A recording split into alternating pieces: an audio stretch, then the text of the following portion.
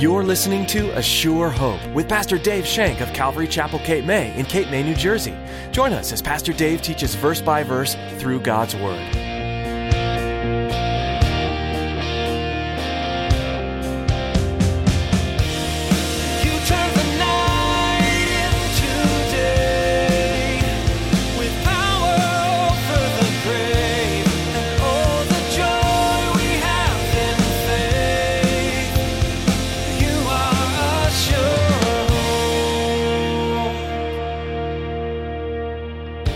Persecutions made them trust in God all the more. Can you imagine that?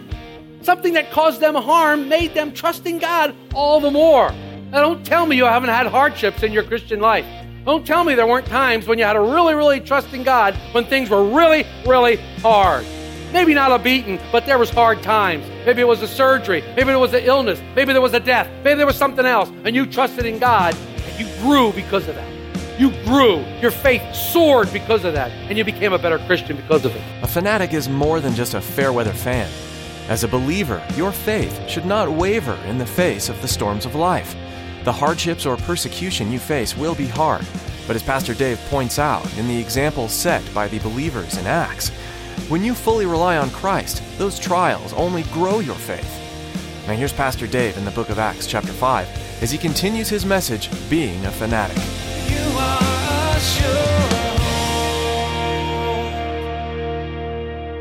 We're always wanting to destroy each other in the name of our God or our country. But the Christian has been called to a higher standard. We've been called to a higher standard. We've been called to fight without hatred. Fight without hatred. We've been called to love our enemies. We are to resist without bitterness when things go against us. And should, by some chance, God give us victory, we're not to be vindictive. That's not how the Christian fights. We're different than other people. We don't fight the same way. And how did the apostles respond? Look at verse 41. So they departed from the presence of the council, rejoicing that they were counted worthy to suffer shame for his name's sake. What? Rejoicing? Don't get me wrong, folks. They weren't rejoicing because they were beaten. They were not rejoicing because they were beaten. They were not rejoicing because of the problem that had come upon to them. They were rejoicing because they had been counted worthy. They had been connected to Christ. They had been connected to Christ through suffering. And this was counting them worthy, and that's what they were rejoicing about. It's a privilege to be associated with Jesus in any circumstance, even to suffer shame. What? Yes, even to suffer shame for his name's sake. You know, the apostles have been with Jesus how long? 3 years. They spent 3 years with him, 24/7, sitting by the campfire, listening to him at night, sleeping around him, hearing him snore, waking up in the morning with him, fellowshipping with him, watching him as he goes off to pray, coming back, healing all kinds of people. 3 years they spent with him. But I can't help but imagine that when this happened, when their backs were bloodied and they were walking out of that cell, staggering out of that cell, some of them started to think about Matthew 5, verses 10 and 11, 10 to 12. They started to think about this, and Jesus said to them on that mountain that glorious day, they're called the Beatitudes, and at the end of the Beatitudes, he says, blessed are those who are persecuted for righteousness' sake, for theirs is the kingdom of heaven. Blessed are you when they revile and persecute you and say all kinds of evil against you for my sake. Rejoice and be exceedingly glad, for great is your reward in heaven. For so they persecuted the prophets who were before you. Did they think this when they were leaving the council? Was this on their mind? And they thought, wow, remember what Jesus said about persecution? Look what just happened. And their hearts were filled with overflowing. Their hearts were filled. They were satisfied with the love of Christ. They said, wow, he was talking about this day. Was he making a prophecy as what was happening here? And they were joyed over glad. Now it says, blessed, which in translated means, oh, how happy. This is not some giddy happiness. This is a true satisfaction in the heart. A true sense of fulfillment with the Lord. A true sense of oneness with God. That's what they were feeling. Sadly, there's teaching today that says that when you accept Christ, it's the end of your battles. This is a false teaching. Because when you accept Christ, sometimes the battles are just beginning. But they're new battles. You're more equipped now for the battles. You have newer equipment for the battles because you have Christ living in you. And you're more equipped to handle the battles, handle the things that are coming your way than you ever were before. For when the battle comes your way, you don't have to reach for that bottle. You don't have to reach for that pile of pills. You don't have to reach for that pornography or have that sexual relation. You have a way of saying no. Because you've been given now a pure choice. You now have the power to say no to sin. Before you were saved, you didn't have that power. You were powerless. Sin was your God. Sin was who you worshiped. You didn't have a choice, but now you have Christ. And you can make that decision in Him. You can't make it apart from Him. You have to make it in Him. Because He's making the decision for you. It says if we suffer for Christ's sake, oh, how happy we are. Now, some of you are probably thinking, Dave, you're whacked this time. Suffering for Christ? Suffering? We're going to have to suffer? Yeah. All throughout Scriptures, we're talked about suffering. It's talked constantly about Scripture, about how we are to suffer. Suffer for Christ's sake. Paul, when he writes to the Philippian church, in chapter 1, verse 29, he says this beautiful passage, for to you it has been granted on behalf of Christ, not only to believe in Him, but also to suffer for His sake. Show of hands at how many people have that Scripture posted on the refrigerator. I'll bet none of us have any Scriptures that have to deal with suffering posted on our refrigerator. But nobody wants to remember those Scriptures. We all want the ones that are going to make us feel rosy and joyful and peaceful. This is great. But that's not what Christ preached. Christ told them, blessed are you. Blessed are you. Oh, how happy you will be. You will be filled to satisfaction if you're persecuted for my name's sake. Oh, blessed you are. Yours is the great reward in heaven. Wow. Wow. You know, probably don't know this, but it's not easy being a Christian in the world today. Our society is not a friend of God, nor are they kind to God's people. Whether we like it or not, there is a conflict between us and the world. See, we're supposed to be different than the world. We're supposed to stand out from the world. We're supposed to be different. There's supposed to be a difference in us. The Scriptures we read from Matthew represent an outlook that is fanatical. And it's radically different from that which the world endorses. I mean, after all, the world endorses pride. Jesus endorses humility. The world endorses sin and what you can get away with. Jesus endorses repentance and forgiveness of sin. While the world is at war with God, God wants nothing but to reconcile the world to Himself. God loves to make His enemies His children, and I am an example standing before you today. I was an enemy of God, didn't want nothing to do with Him, didn't want to hear anything about Him. I was His enemy, hated the thought of church, religion, Bible study, any of that. I didn't want it. No way, no how. God changed my heart. God changed my life. God made me happier than I've ever been in my entire life because of Him. Because He died for me on a cross one day when I was out there doing the most wretched, horrible, nasty things that you could ever imagine. He loved me to die on a cross. He loved me more than anything and said, yo, Dave, I loved you enough that I'm going to die on this cross for you. And He said, now, He calls me son. The Father calls me son. What a great Father's Day present. He calls me son. I'm a king's kid. Yeah, you're going to have problems in the world. And we have to expect persecution from this world that we live in if we live as God wants us to. Oh, you can live as the world all you want and you won't have any problems at all. You won't have any persecution because you'll just be one of them. But if you live as God wants you to, if you live the way this word tells us to live, you will have persecution. You will have problems. You will have suffering. Jesus knew this. Jesus knew all about this. And when He's given this exhortation in John 16, we come to this beautiful passage in John 16:33. He's telling about all these things that are going to happen. He says, these things I've spoken to you, that in me you might have peace. In this world you'll have tribulation, but be of good cheer. I have overcome the world. Now, one thing I love about this verse, to me, it's backwards. He gives us the answer to the problem before He gives us the problem. He says, in me you'll have peace. In the world you'll have tribulation, but be of good cheer. I've overcome the world. So where is our peace? In Him. Where do we overcome the world? In Him. In Him, our relationship with Him, abiding in Him, staying close to the vine, hanging there, worshiping Him, praising Him, having daily walks with Him, daily prayers with Him, studying His Word, being everything that He wants us to be. In Him, you'll find peace. Step out from Him, You find tribulation. The world. This is a fanatical response. This is what being a fanatic really is. It's not some extremist running around with dynamite strapped to his chest. This is fanatical in a true sense. This is what the apostles were doing. The council thinks they won this great victory. The council's high-fiving each other. Woo, we showed them. Yeah, got those guys beat up, man. Did you see that one guy squirm? Yeah, this is great. They're probably congratulating themselves, you know. Well, we're going to get some talk out there. They'll be afraid of us now. Those people, oh yeah, you wait. This is going to go a long way. You know what? And they'll probably start giving us more money too because they think if they don't, we'll beat them. Yeah, this is good. Little did they know that the apostles won that day. The apostles came out on top. They grew in their godliness. They grew in their ability to serve God because they yielded to God and they suffered for the master's sake. This had a tremendous effect on the apostle Peter. Remember, he was considered the leader at this time. Peter was considered the leader of this band.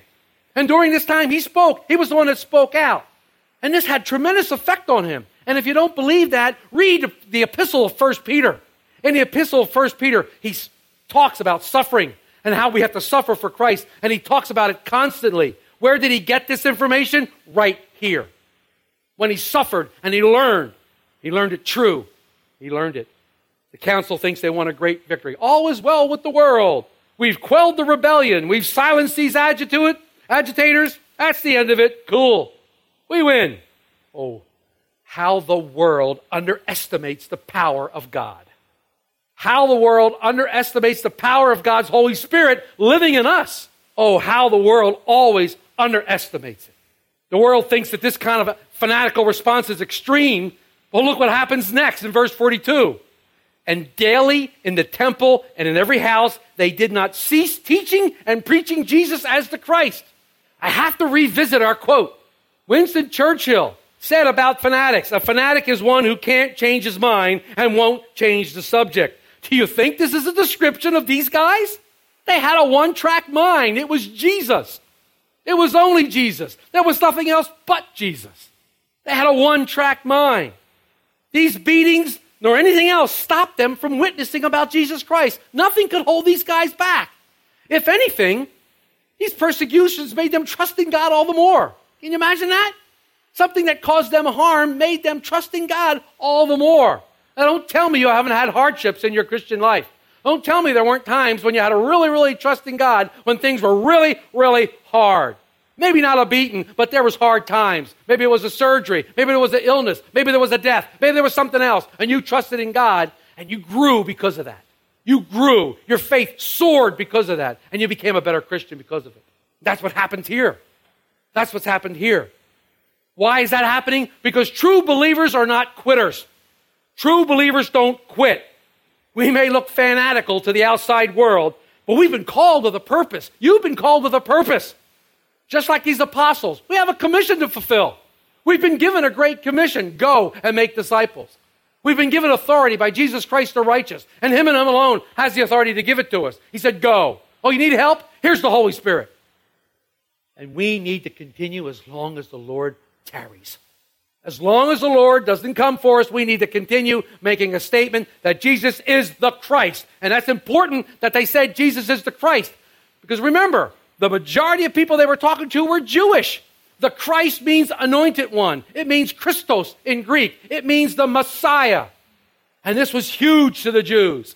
You mentioned Christ, you mentioned Messiah, they knew exactly what you were talking about. So they were preaching that no, Jesus is the Messiah. Jesus is the Christ. But look at the pattern for evangelism in this last scripture. There's a pattern that we can draw from it for evangelism. And I want to end here. Look at this pattern. It says they witnessed daily. They took advantage of every opportunity to speak God's word into somebody's life. You know, all of us have been called to be witnesses. Not just a few, not just the pastors, not just the worship team. All of us have been called to be witnesses of God's love. The problem is we're either a good witness or a bad witness. But we've been called to be witnesses. Whether we draw people to Christ or drive them away. We need to have a sense to witness every day. We need to pray for the power of the Holy Spirit that we might witness every single day. If we pray for daily opportunities to show his love, I can guarantee you God will give you divine appointments. If you avail yourself to him, he will use you in the way you've never spoken of. He will open doors that no man can close, and there won't be a lack of opportunity if you avail yourself to God. D.L. Moody was fearless when it came to witnessing for Christ. He was fearless in declaring the gospel of Jesus Christ. He would look for at least one opportunity every day to bring a sinner to salvation. This was his opening lines. How does your soul prosper today?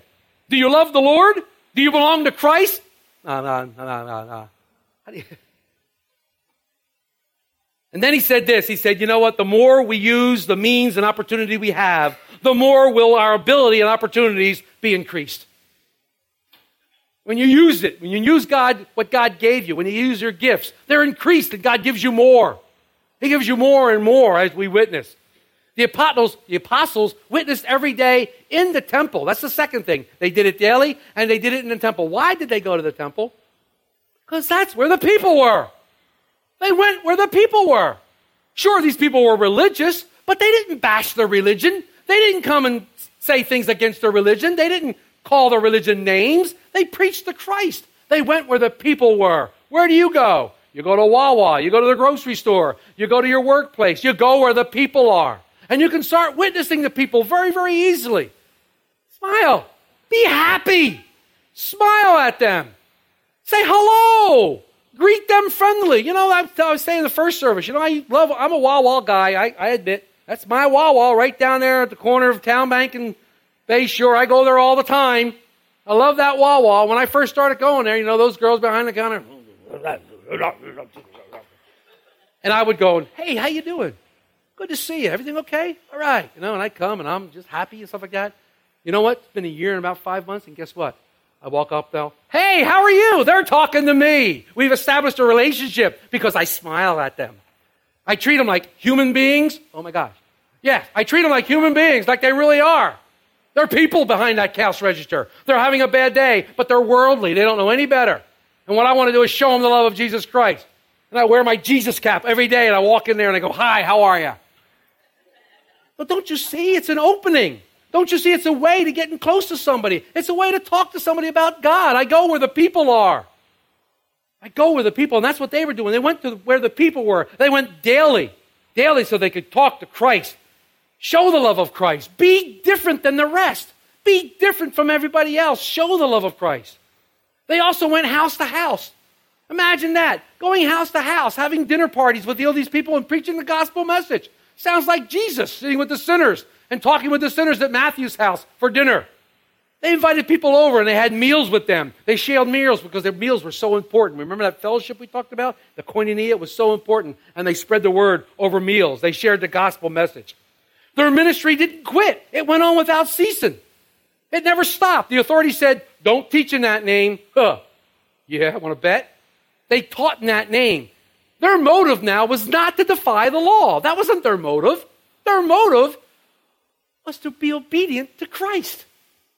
They weren't being disobedient to the law. They were obedient to Christ. They didn't turn this off and on. This is who they were. It was their real lives. They were always ready, in season and out season. The witness of the church was a balanced witness. There was preaching and teaching. They preached the gospel of Jesus Christ. And the word here used for preaching is where we get our English word evangelize. They preached the gospel of Jesus Christ. People need to know the gospel of Jesus Christ. They need to know who Jesus is, what he did for us. They need to know everything about him. But the teaching comes in, they need to know why. It's one thing to save someone. It's another thing to teach them and disciple them in the Lord. So they know what they're doing and how they're supposed to act. Preach the gospel. Be ready in season and out. Help sinners to believe and why they should believe it. This is the pattern that they use. Daily evangelism. Going where the people are. Being in every house. They did it without season. There was a balance. They preached and they taught. And finally, they never, ever changed the message. It was Jesus Christ. He was the central focus of the message, and he will always be the central focus of the gospel. You cannot leave Jesus out of the gospel message. You cannot leave repentance out of the gospel message, forgiveness of sin. You cannot leave those out of the gospel message. They are central and primary to the message of Christ. The new church didn't condemn other religions. They didn't condemn the established religion. They didn't do that. I call it church bashing. They didn't go around bashing other churches. Why should we bash other churches? I'm not in competition with them. I don't compete with anybody. If they're teaching and preaching Jesus Christ, praise God. If they're not, God will take care of them. I don't have to worry about them. I'm called to do what I do, and that's teach the word, preach the word. I don't bash other churches. I don't like it. It doesn't make us look good. We're simply asked to tell people about Jesus Christ. Tell them the message, the story. Paul told the Corinthian church in 2 Corinthians 4, verse 5, he says, "For we do not preach ourselves, but Jesus Christ the Lord, and ourselves your bondservants for Christ's sake." We don't preach anything but Jesus. And if that's fanatical, so be it. But I won't change the subject. And I can't hold back because I'm called to do it. Christ told the disciples and the apostles to wait in Jerusalem to receive power. Why did he want them to have this power? So you can be witnesses of me. You know, when Christ commissioned his gospel message to go out, he didn't hire an ad agency. He didn't hire some suits to go make an ad campaign and put it on a bunch of bulletin boards. He got a bunch of crazy guys, fishermen, tax collectors, sinners. He got a bunch of guys together and some women and said, "Yeah, you'll do greatly. Go." What? And then he empowers them with the Holy Spirit. He empowers them with the presence of himself. And they go. And the council goes, "Aren't these the Galileans? These untrained baboons, these untrained fools, these people who aren't educated, look at the way they're talking. Why can they talk like that?" Don't ever underestimate the power of God. Don't underestimate the power of God. There was only one subject on the mind of the disciples, and that was Jesus Christ and how they could show him to a dying world. Couldn't that be our goal? One subject to show the dying world, one subject only, Jesus Christ the righteous. Yes, their actions may seem fanatical, but I believe that they had a sense of urgency. I believe truly that the new church, the early church back in this day, believed that at any possible moment, Jesus would either walk through that door or come through that wall, and he would be present in their church. And they believed that. We lost our urgency for Christ. We've lost the urgency. I mean, it's been 2,000 years. Won't he ever get here? Hey, he's coming. Trust me on this, folks. He is coming back. Where's our urgency to preach the gospel? I know all of us have neighbors, friends, family members. Where's the urgency to get them into the kingdom? We need to have the urgency that the first church had. Christ will come back for his church. The message hasn't changed for 2,000 years. It's the same message. I say let's get fanatical about Jesus. I say let's become fanatics for Jesus. Let's tell the world who he is. Let's stand up for righteousness and be counted. Let the doors swing open wide and proclaim Jesus Christ the righteous to all who will hear. That's my battle cry. And I ask sincerely, what are we waiting for? There is no time like the present. I don't know how many tomorrows we have. I don't know how many tomorrows we are going to be given in this world. Whether we are taken out naturally by death or whether we meet him in the air. We don't know. No one knows. Don't ever change your mind about Jesus. Don't ever change the subject about Jesus.